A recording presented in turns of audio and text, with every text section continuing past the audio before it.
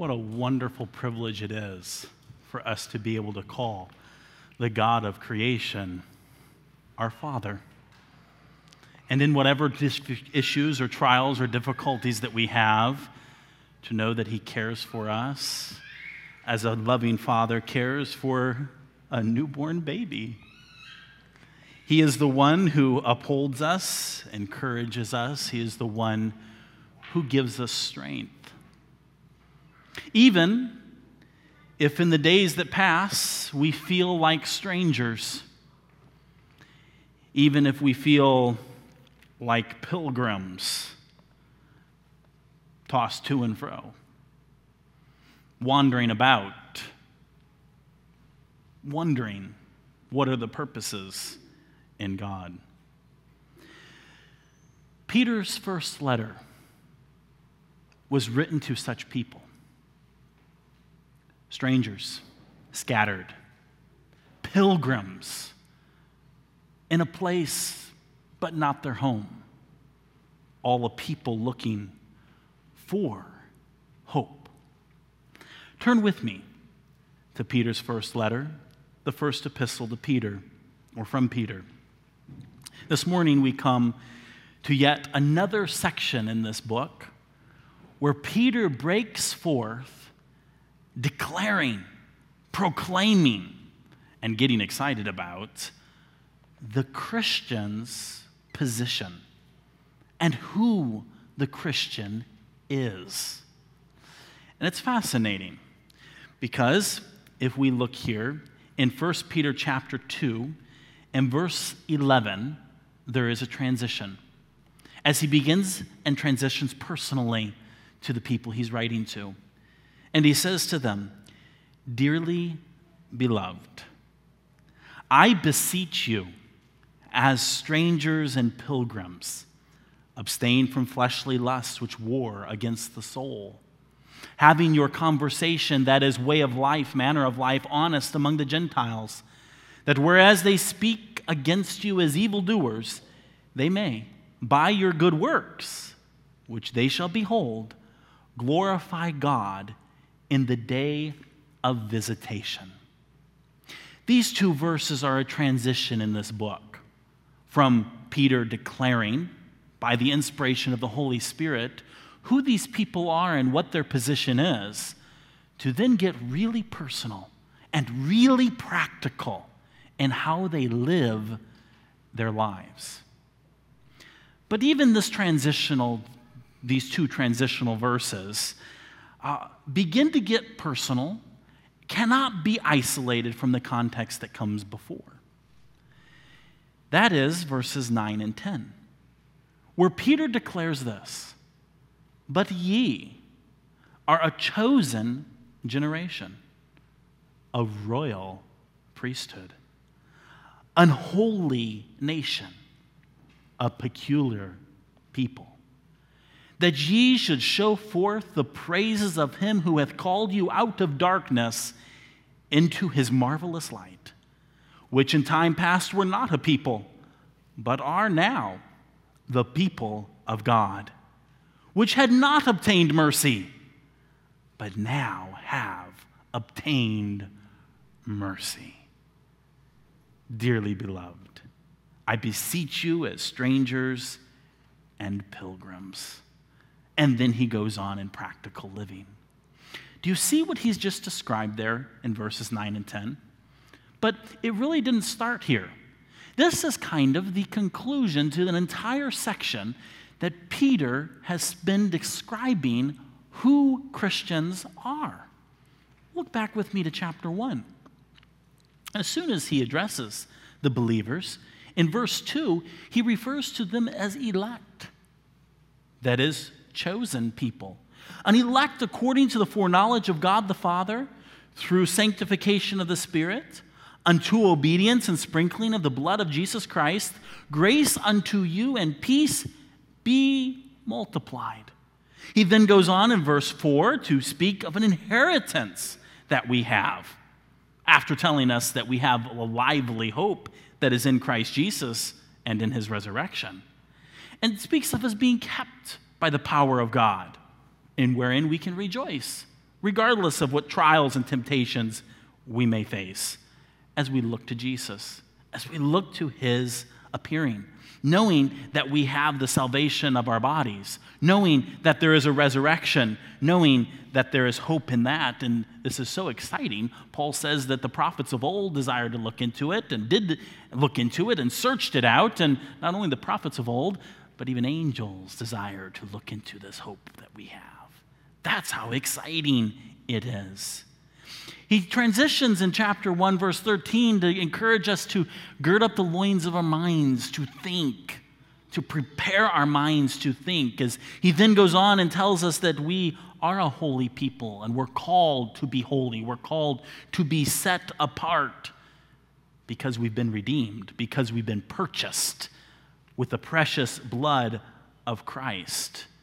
And this purchasing is resulted in us not only being redeemed, but a description he then goes on to describe as those who are born again. And this theme continues both from the beginning all the way through the book, of a people who are born again and are guaranteed promises based upon the unchanging, unending, eternally enduring Word of God. Then in that, considering we're born again, we are as newborn babes to desire the sincere milk of the Word. We then are tasting and seeing that the Lord is gracious. He then compares us and describes us as lively stones that are joined together, that are built up into a spiritual house with Christ being our chief cornerstone. In this analogy, he describes these builders who rejected Christ, who rejected him as the chief cornerstone. They were disobedient. Rather, he's described us in verse 2 of chapter 1 as those who are obedient. Obeying the gospel is what's being described here. But there are those who are disobedient, and Christ, who was rejected of the builders, now become the head of the corner, is a stumbling block. And in comparing scriptures we did last week, we saw that it's a big judgment for those upon who stumble upon Christ and upon whom the judgment of God falls. And after describing, warning of this judgment that is appointed in verse 8 of chapter 2 upon the disobedient, he says, but ye. He transitions here in describing this judgment that will come upon those who are disobedient and stumble over Christ rather than receive him and come nigh unto him. They're appointed unto judgment. And it's not a pretty judgment, as we observed last week. Jesus described it as upon whomsoever the stone falleth shall be ground to powder. It's a very horrific description and picture there. But ye, he changes, and he seeks to encourage the believers, the Christians, the ones who are not disobedient, but rather are obedient. And he begins to describe them with these terms. Now, we read these, and perhaps you're familiar with them, and perhaps you're not. But I'd like to take some time this morning to consider some of these terms that Peter is describing us as believers. And I wonder if when you get up tomorrow morning and you brush your teeth, if you look into the mirror and say to yourself, you are a chosen generation. Now, you might say that would be weird. Well, it might be weird, but it would be a good thing to do. When was the last time you told yourself you're a chosen generation? When was the last time you told yourself that you're a holy priesthood? You are a king priest. Have you ever told yourself that? When was the last time that you looked and said that to yourself or thought, I am a holy nation? Or how about this one? This one you might describe yourself. I am a peculiar people. You know what? I think it would be good for us to do these things Because what is going on here is that the Holy Spirit, through the Apostle Peter, is saying just those things to us. This morning, if you are a Christian, you are these things. You are a chosen generation. You are a royal priesthood. You are a holy nation, and you are a peculiar people. And it's describing us as a body. Individually, together, we are precious and a part of these things. So what do they mean? And why is it given here? And then why is it right here before he goes on to say, dearly beloved, I beseech you? See, he's going to take what's described in really all of chapter 1 and 2 previously, but particularly in verses 9 and 10, as the basis upon which the practical applications to come are built. Ye are a chosen generation. You might read that, and the first conclusion you might come to is, these people there in AD 65, scattered throughout Asia Minor, they were a chosen generation. They were special. It's not about me, a generation, we talk about that being every, 30 years and generations go by. Well, the use of generation here isn't that kind of generation. It's not speaking of a particular time in history, and it's not speaking of the descendants. It's connected, but it's a little bit unique. It's tied back in with verse 23 of chapter 1. Look across the page there. Chapter 1, verse 23, we are described as being born again, not of corruptible seed, but of incorruptible, by the word of God, which liveth and abideth forever. Back in chapter 1, verse 3, there's the blessing of God, this benediction where it says, Blessed be God and Father of our Lord Jesus Christ, which according to his abundant mercy hath begotten us again unto a lively hope by the resurrection of Jesus Christ from the dead. What's being described here in the phrase chosen generation is describing what you become when you're born again. You become a child of God. A chosen child of God.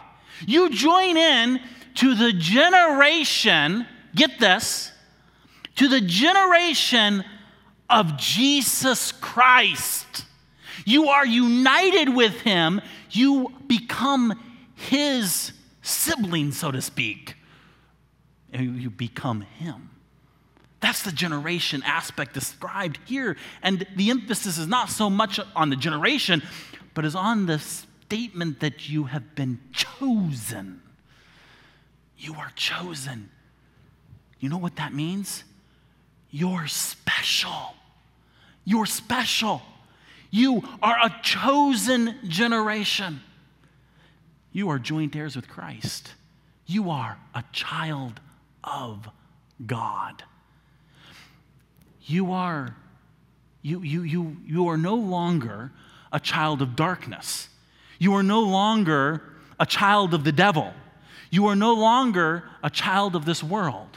And regardless of whether or not you're Chinese or Indian or, can we have an ethnicity of American? No, I don't think we can. So whatever race, quote unquote, or ethnicity you might be, this is new. You are a part of God's family, chosen to be part of it. So indeed, tomorrow morning or whenever, look into the mirror and say, we are a chosen generation. We are joint heirs with Christ. And that's not it. He goes on and he says, but ye are a royal priesthood. And this one's fascinating. In the Old Testament, in the background and foundation for many of these things is the nation of Israel. And the priesthood in the Old Testament was very distinct and separate from the king royal house. In fact, The kings who tried to do priests' jobs, it didn't go well for them. God judged them when kings took upon themselves the role of a priest. But as it's describing here for us, because we have been born again, because we have been born into the family of God, the generation of Jesus Christ, we identify with him, we are united with him, and guess what? He's royalty. When you're born again, you become royalty.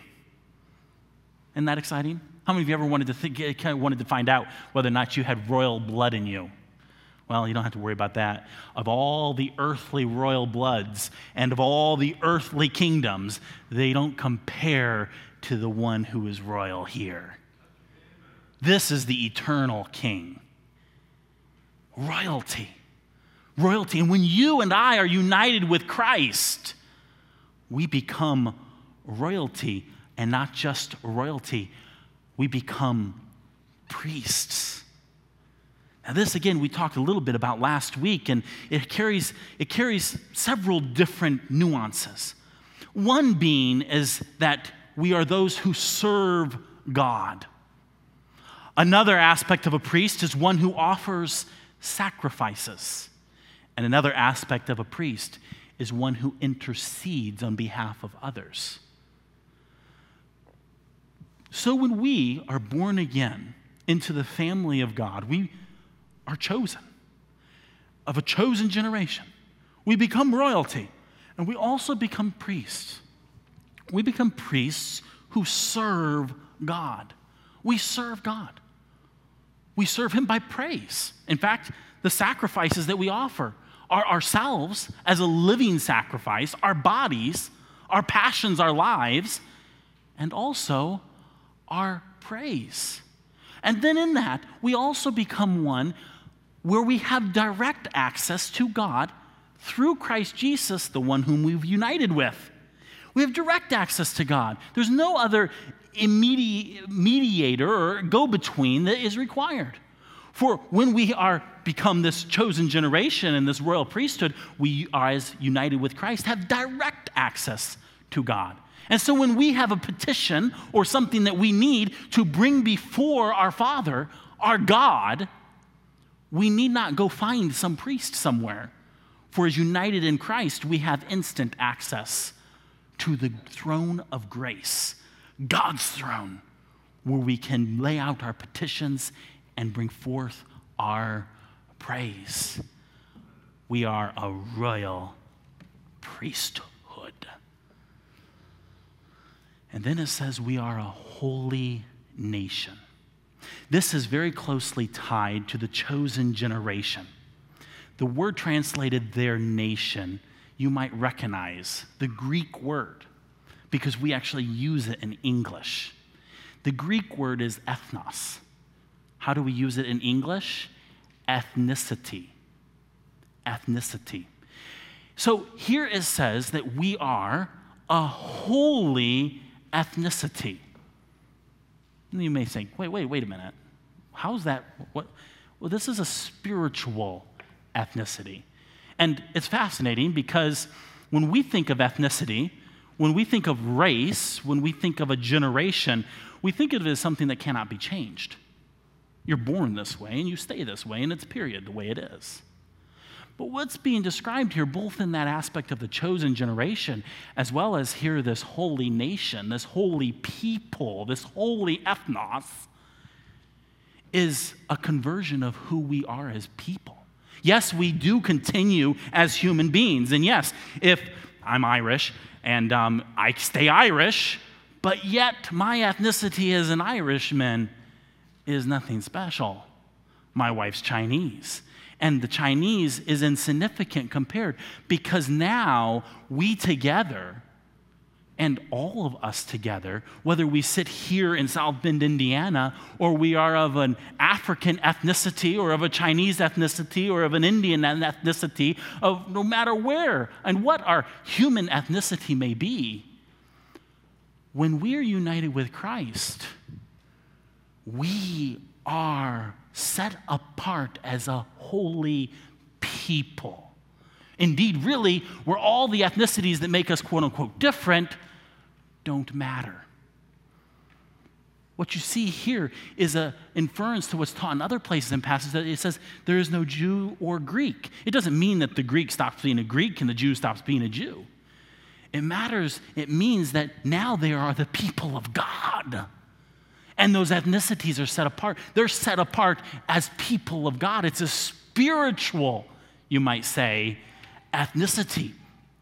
A spiritual, a holy nation.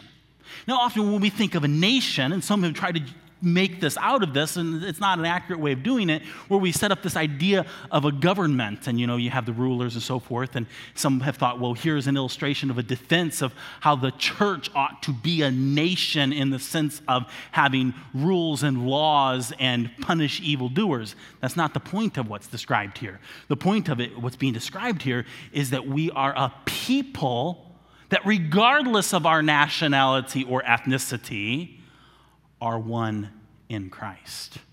That is holy. You keep finding the word holy in this book. It keeps popping up, doesn't it? Sanctified and holy. It means being set apart to God. We are a people, we're a nation who are set apart to God. That means that when he goes on in verse 11 and the rest of the chapter and the rest of the book, talking about how we ought to live and who we ought to be as a people, he's recognizing the fact that we're holy and we're called to be holy. Isn't it fascinating that we've seen here this chosen generation, this holy nation, and we'll talk about the next one, this peculiar people in a moment, but see how it's tied in with verse 11 description? It doesn't change the fact. In fact, it actually makes verse 11 more vivid. Because we are all of the things in verse 9,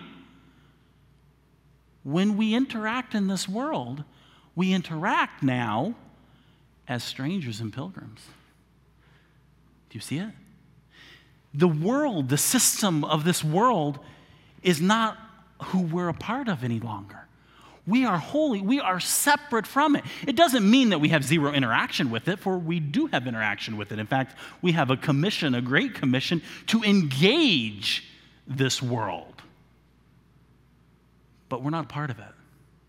And we're separate from it. In this world system, we are strangers and pilgrims. It's a reality that as we live our lives, there ought to be this sense of longing to be done with this old world, a sense of longing for heaven. What's being described here is for us to recognize these realities in the midst of being a stranger and a pilgrim. And if it's not exciting enough to know that you are a chosen generation and a royal priesthood and a holy nation, you're also a peculiar people. Now, peculiar is not the same as weird. We're not a weird people. We are a peculiar people, which is fascinating.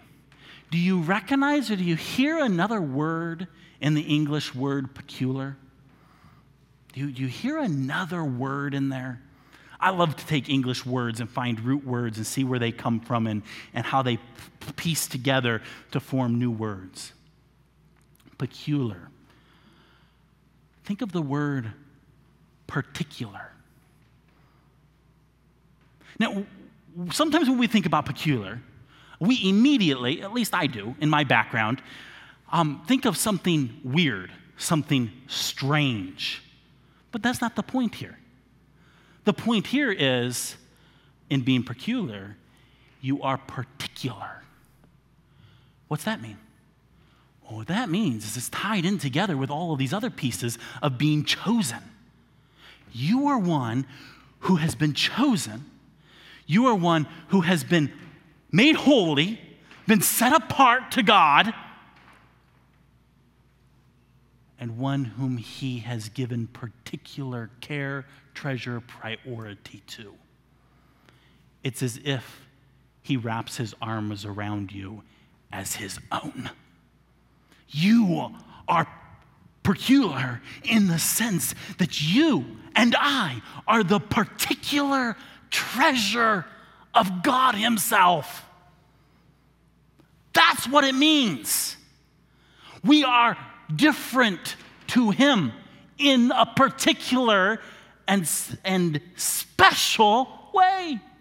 Yes, it does carry the idea of being different, but not different and weird or strange, but different as in being a child of God who is his treasure.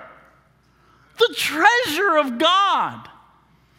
It's used in the Greek, which Peter originally wrote in, of taking something and setting it aside and drawing a circle around it. That's special. That's my treasure. Don't touch it. You don't cross that line. That's the treasureness of this peculiar. We are such a people. Now, if you could take for a moment and lift yourselves up out of our culture and our time in history and fly back to AD 65 when this was written and place yourself in Asia Minor, where Christianity has been declared by the Roman Empire as illegal, and you are hunted, and you are persecuted, and your goods are stolen and confiscated. You have no home, and you are running for your life, truly and physically and literally a stranger and a pilgrim. Do you see the hope that would come here now as being one who is described as a peculiar person, the particular treasure of God? Wow. What glory that would be. What does it result in? Well, he declares these things, and he tells us what the result of these things will be in our lives. Ye are a chosen generation, a royal priesthood, a holy nation, a peculiar people. That, there's a purpose for all of this. That ye, all of us, should show forth the praises of him who hath called you out of darkness into his marvelous light, which in time past were not a people, but are now the people of God, which had not obtained mercy, but now have obtained mercy. When you get up tomorrow morning, or really before you leave here today, accept the reality that as a Christian, as a believer in Jesus Christ, you are a chosen generation, you are a royal priesthood, you are a holy nation, you are a peculiar people. And recognize that that will result in one who is showing forth the praises of God. And here, there are three different specifics in which we praise. The first is that we have been translated from darkness to light. The second is that we've come from being a nobody to being a somebody. And the last one is that we come from those who had no mercy to being those who have received mercy.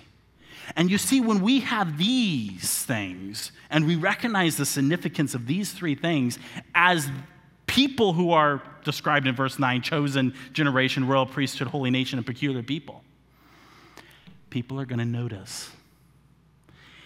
And you know it's going to change our frame of reference. It's going to change our perspective on life. He doesn't deny the fact that they're pilgrims and strangers. He doesn't deny the fact that they're basically refugees. In fact, I think he anticipated an objection. Put yourself again in those churches in Asia Minor in AD 65. Perhaps you're huddling in some cellar somewhere because you're being hunted. And this letter shows up, and somebody starts to read it. You see how our adversary, the devil, would come along and say to you, do you really think you're a chosen generation? Royalty? Yeah, royalty doesn't hide out in cellars. A priesthood? You really think you got access to God? You're a nobody. You're a nobody. You're a nobody. But are you? See, the Holy Spirit, through Peter, is telling these saints, and us too, that we are a somebody because of Jesus Christ. And we are united with him, and so we are a somebody. And we are a special treasure. No matter how much of a refugee, stranger, oppressed person we may feel ourselves to be, these things are true. I think that's why Peter says, oh, dearly beloved, I know you're strangers and pilgrims, but being a stranger and being a pilgrim doesn't change the reality of what I've just told you. You're special. And because you're special, in the midst of your hiding in that cellar or in running for your life or in dealing with your persecutors or those who don't know quite what to make of Christians, are you showing forth his praises? Are you showing forth the incredible greatness of your God and all the excellencies, the wonderful things for which he is worthy of praise? Are you showing it forth? Are you putting it on display by what you say and by what you do? That's what will happen.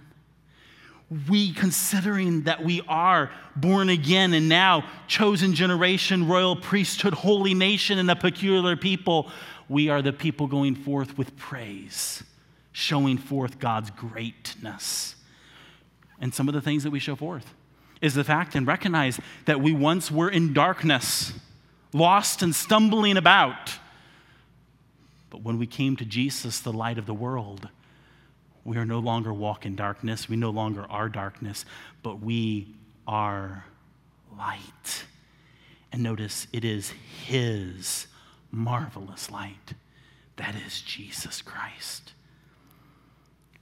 Verse 10, he recognizes in time past, and as we go and show forth to the world around us, we recognize that indeed in time past, we were not a people. I mean, we're people. We're human beings. We're made in the image of God. We're special in that sake, in that way. But we weren't a part of any chosen generation. We weren't a peculiar people. We weren't a holy nation. We were nobody. But in Christ, we are now the people of God. Now imagine you've got people messing with you. They're not messing with you, they're messing with God now because you're his. You once didn't have mercy. And this is an interesting, if we look at it in its historical context as well as in the modern context for ourselves, is that we all deserve condemnation. We all stand as condemned sinners, not worthy of mercy. But yet, while we were yet sinners, Christ died for us. He died for our sins so that we could be justified, that is, a guilty sinner declared righteous, so that we could receive not condemnation, but mercy. We all need mercy. Here is the mercy of God. And this is calling out to these people who, in this case, a combination of all the significance of this phrase, of those who had not had mercy but now have obtained mercy, is significant in not just salvation, but is in significance to the day-by-day experiences of mercy because we are this chosen generation, this holy nation, this peculiar people. We have obtained mercy. The daily mercies. Yes, the great mercies in dealing with our state of sin, but in every day, no matter what we face as the strangers and pilgrims, we have obtained mercy. And it's not just that we have it. It's something that we show forth as one of the excellent, great, majestic praises of our God. So this morning, if you've been born again, though you may be strangers and pilgrims, ye are a chosen generation, a royal priesthood, a holy nation, a peculiar people. This will change how we live. This gives us hope. This gives us encouragement. This ought to lift us up from any kind of discouragement or temptation thrown to us by our adversary, the devil, or by our own weak flesh. And it should make a difference. And some of the difference, Peter continues on in the rest of this book to describe. And it's fascinating. And we're going to get to those things. But this morning, let me begin in anticipation of that by encouraging you. Look up. So when you look in the mirror tomorrow, don't look in the mirror at yourself. Look past the mirror. Look past yourself. Look to Jesus, the one with whom you are united. You are one with. And recognize these realities in you.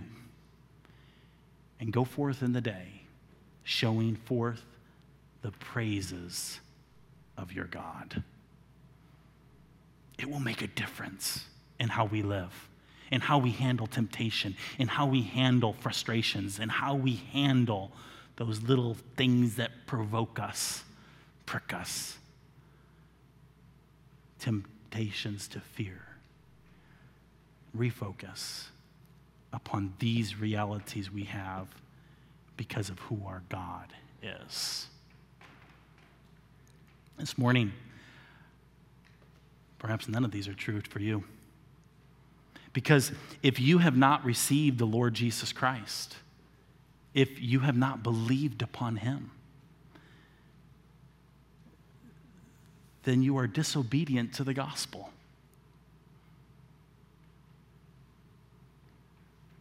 Disobedient to the gospel. The gospel is simply the declaration that Christ Jesus died for our sins, was buried, and rose again, and that whosoever calleth upon the name of the Lord shall be saved.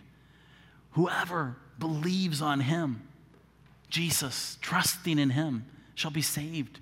Receives forgiveness of sin, receives everlasting life, receives the Holy Spirit, is born again, and becomes all of these things. So this morning, if you have not believed on the Lord Jesus Christ and received him, do that today. All the hope and discouragements, to put it candidly, all human beings are, in a sense, strangers and pilgrims in this world. God's original and ideal plan for this world was not the chaos that we see. It's the sin curse. And that's the reason why we all are looking for fulfillment in different places. But I'll tell you, all the fulfillment we may seek and look to find will be empty if it's put in anything or in anyone other than the Lord Jesus Christ, our God and our Savior. So this morning, whether you've already trusted in him and received him, or you have not yet, do just that. Hope, trust in him. Lord Jesus, we give thanks to you this day for your gift of salvation. We give thanks today for your gospel, the good news that we can have hope through Jesus. Lord, you know the different trials. You know the different burdens of each one here represented this morning. I pray that you would use the truth of your word here to shine forth into each heart, that we might recognize who we are as a people before you. May it encourage us and then motivate us to live our lives pleasing to you in your strength and for your glory and honor. We commit ourselves to you and we give thanks. And may we go forth, showing forth your praises to all those around us. We give ourselves to you now, we pray. In Christ's name, amen.